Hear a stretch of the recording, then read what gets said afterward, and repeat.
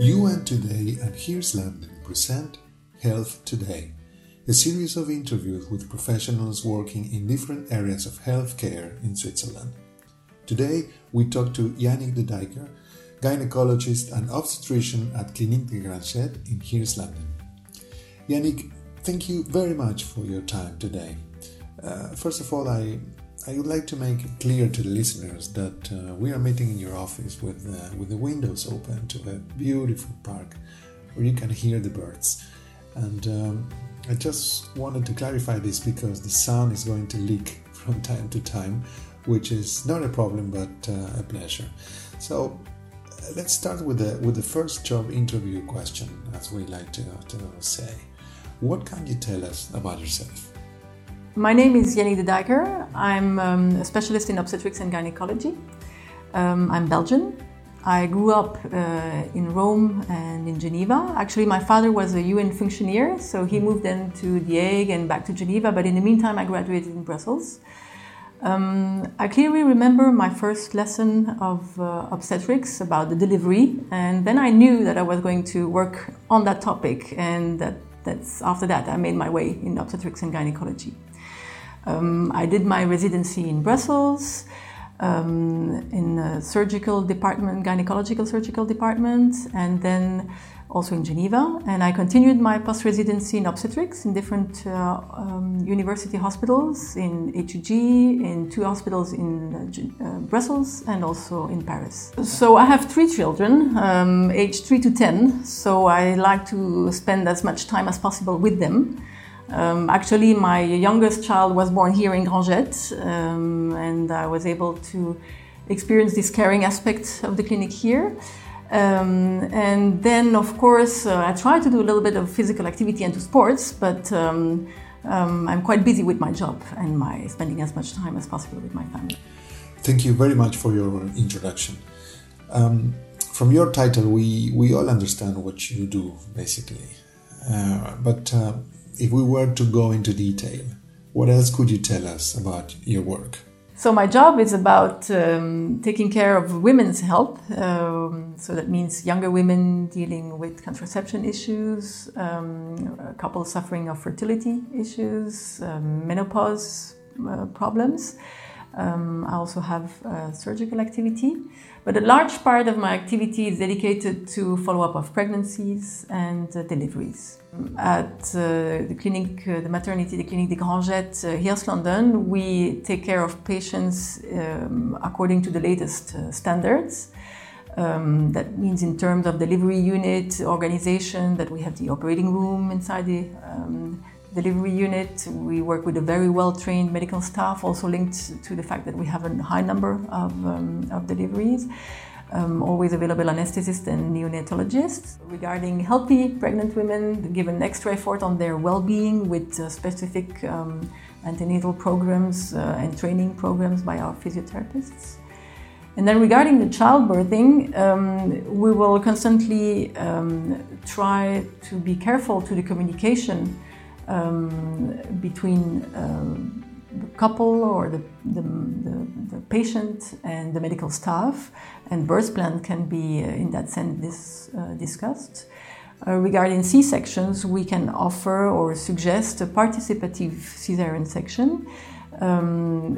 That means that mom and dad will be able to look at the baby being delivered at that right moment, and so she can have the first glance with her baby, and we will bring then baby back to her, and baby will be kept on mom's chest during the whole procedure. So there is no separation anymore between mom and baby. Neither afterwards in the awakening room, and that is a very important procedure, and it means a lot of success. We have a lot of positive feedbacks about this procedure. There's a little story I could tell about baby Arthur, whose mom had a planned second C-section, and she insisted absolutely about having a participative C-section. But by then, at that time, we weren't completely ready for that procedure. And she insisted so much that we finally said, okay, we catch up and let's go for that procedure. And I must say that during the procedure in the operating room, all the members of the operating room were getting emotional, and there was a very particular atmosphere. And so the mom was also very grateful, and that convinced us in this way of doing. And thank you very much once again. The third question is related to the future. How do you foresee what you do in the future? So a couple of years ago, we spoke about obstetrical violences. That meant those rude words or aggressive behavior from healthcare providers, or lack of communication leading to stress and confusion. And communication cannot be neglected anymore, and care has to be given in a respectful way. Pregnancy is linked to a lot of changes in the body, a loss of control, some psychological changes too. We speak of transparence psychique, that is the way the psyche, maternal psyche changes during pregnancy, and that is linked with our previous personal experiences, early experiences. When we think also of the delivery itself, the childbirthing itself, it is quite a wild experience. And all this shows us clearly that the pregnancy is a very particular period of life. And so more and more we need to deal with respectful, individualized care, of course assuming the best outcome for the patient and her baby, but respecting the autonomy of and the wishes of the moms. I think later we will also continue to improve natural birthing, trying to reduce the cesarean section rate that is too high in most countries. We will have a future natural room also in the delivery ward here, and that is for the healthy pregnancies. And for the contrario, for the at-risk pregnancies, we will more and more collaborate in a multidisciplinary way with high-risk pregnancy centers, as we have here too. And I think future concerns also the fetal medicine aspect with genetics. Knowledge and techniques about genetics are moving forward quickly. We're now able, with a simple blood test, to look at fetal DNA, and that gives us a very good, accurate result about trisomy 13, 18, and 21 mainly, which are the major chromosomic aneuploidias. And the genetic diagnosis is increasing and is enhanced now also with the fetal exome sequencing. And giving us these genetic diagnoses are very important for the couples, for regarding outcome, prognosis, chances in another pregnancy. And this is a great advance, future advance. Interesting. Now, I would like to go into more detail in the field of your work. Let's talk about prevention. When a woman is about to enter the stage of pregnancy and you have to make the main recommendations, what are the main ones you suggest nowadays? Yes, I think that regarding prevention, it's important to remind that in certain medical conditions, preconception counseling is important. I recently followed a patient that was suffering from diabetes, and she suddenly was pregnant, but this pregnancy was unplanned and her diabetes was not well controlled at that moment. But that is very important for the issues, for her issues, medical issues. So in issues like high blood pressure, diabetes, thrombotic or genetic issues in the family, it's important to have clear counseling and that the pregnancy is planned. But of course we clearly understand that patients coming to Geneva, they had to move country, they left their practitioner, they're very engaged in their career professionally, time goes by and suddenly the pregnancy is there and the situation was suboptimally followed. So it's important to remind that in these diseases it's important to have a preconception counseling. We are in Geneva, which is somehow the home of expats from all over the world. What would be the main cultural obstacles that you face when patients come from other countries? Well, of course, there can be simply the language or the presence or absence of the husbands during the appointments or during the delivery that can sometimes surprise us a little bit. And it's true that in Geneva we have an international population, and we notice sometimes cultural differences, and these persons are confronted to these cultural differences, sometimes even inside the same couple. And of course, the arrival of a baby is going to exacerbate these differences.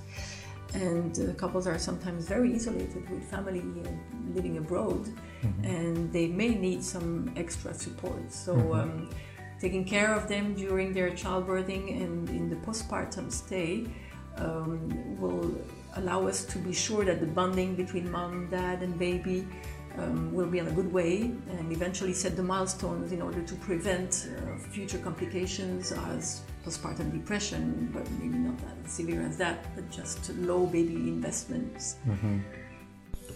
Thank you once again, Yannick.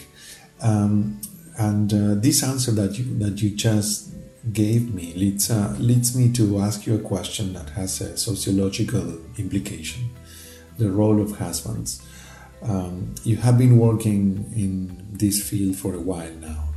Has the role of men progressed in the process of accompanying women to see a gynecologist? Are they more present? And are they participating more during the consultation? Well, I must say I noticed that husbands are very much engaged and often very present during the appointments, during the deliveries.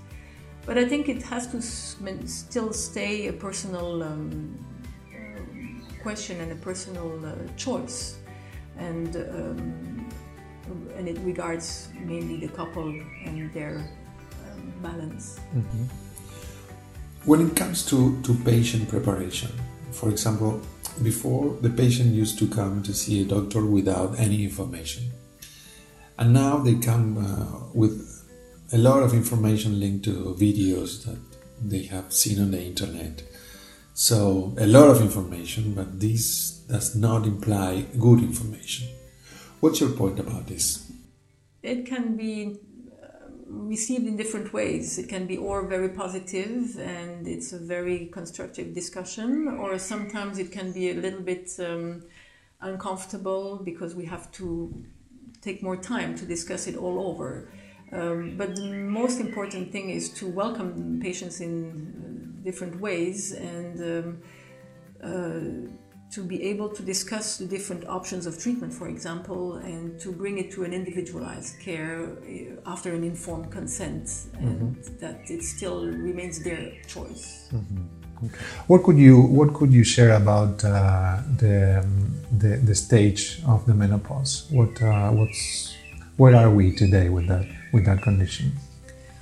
Regarding menopause, I think that today, at the age of 50, women are fully engaged in their professional career, busy raising their children, and it's really getting difficult to deal with the tsunami due to these invasive symptoms due to lack of estrogen due to menopause. We speak about extreme fatigue, brain fog, hot flushes, sometimes even depression. And I think it's really important to remind patients that it's a crucial moment to take their health in charge and to discuss about hormonal replacement therapy, for example. We much more understand now these hormonal replacement therapy. We can prescribe in an individualized way, and taking that opportunity to discuss about prevention regarding breast cancer screening, which kind of screening, genetic testing has been improving a lot regarding these issues, and also general cancer prevention, with enhancing physical activity, diet issues, intermittent fasting. Okay. All right. So, based on your job description, you described a lot of what can call it services that you provide to your patients. if you had a wish that you would like the patients to accomplish very soon, if possible, but it doesn't exist so far, either because of technology or because of whatever the reason is, what that wish would be? Well, it's a bit difficult to answer that question. Of course, we would like all our mums and baby to deliver in a beautiful way and the easiest way possible and have magical moments meeting their babies. And that would be our wish, I guess. As professionals. Okay, fantastic. So thank you so much for your time. And I hope that a lot of mums and fathers also and dads get to listen to your anecdotes and to your experience, and then they kind of see you very soon. Indeed. Thank you very much. Okay. And this is the end.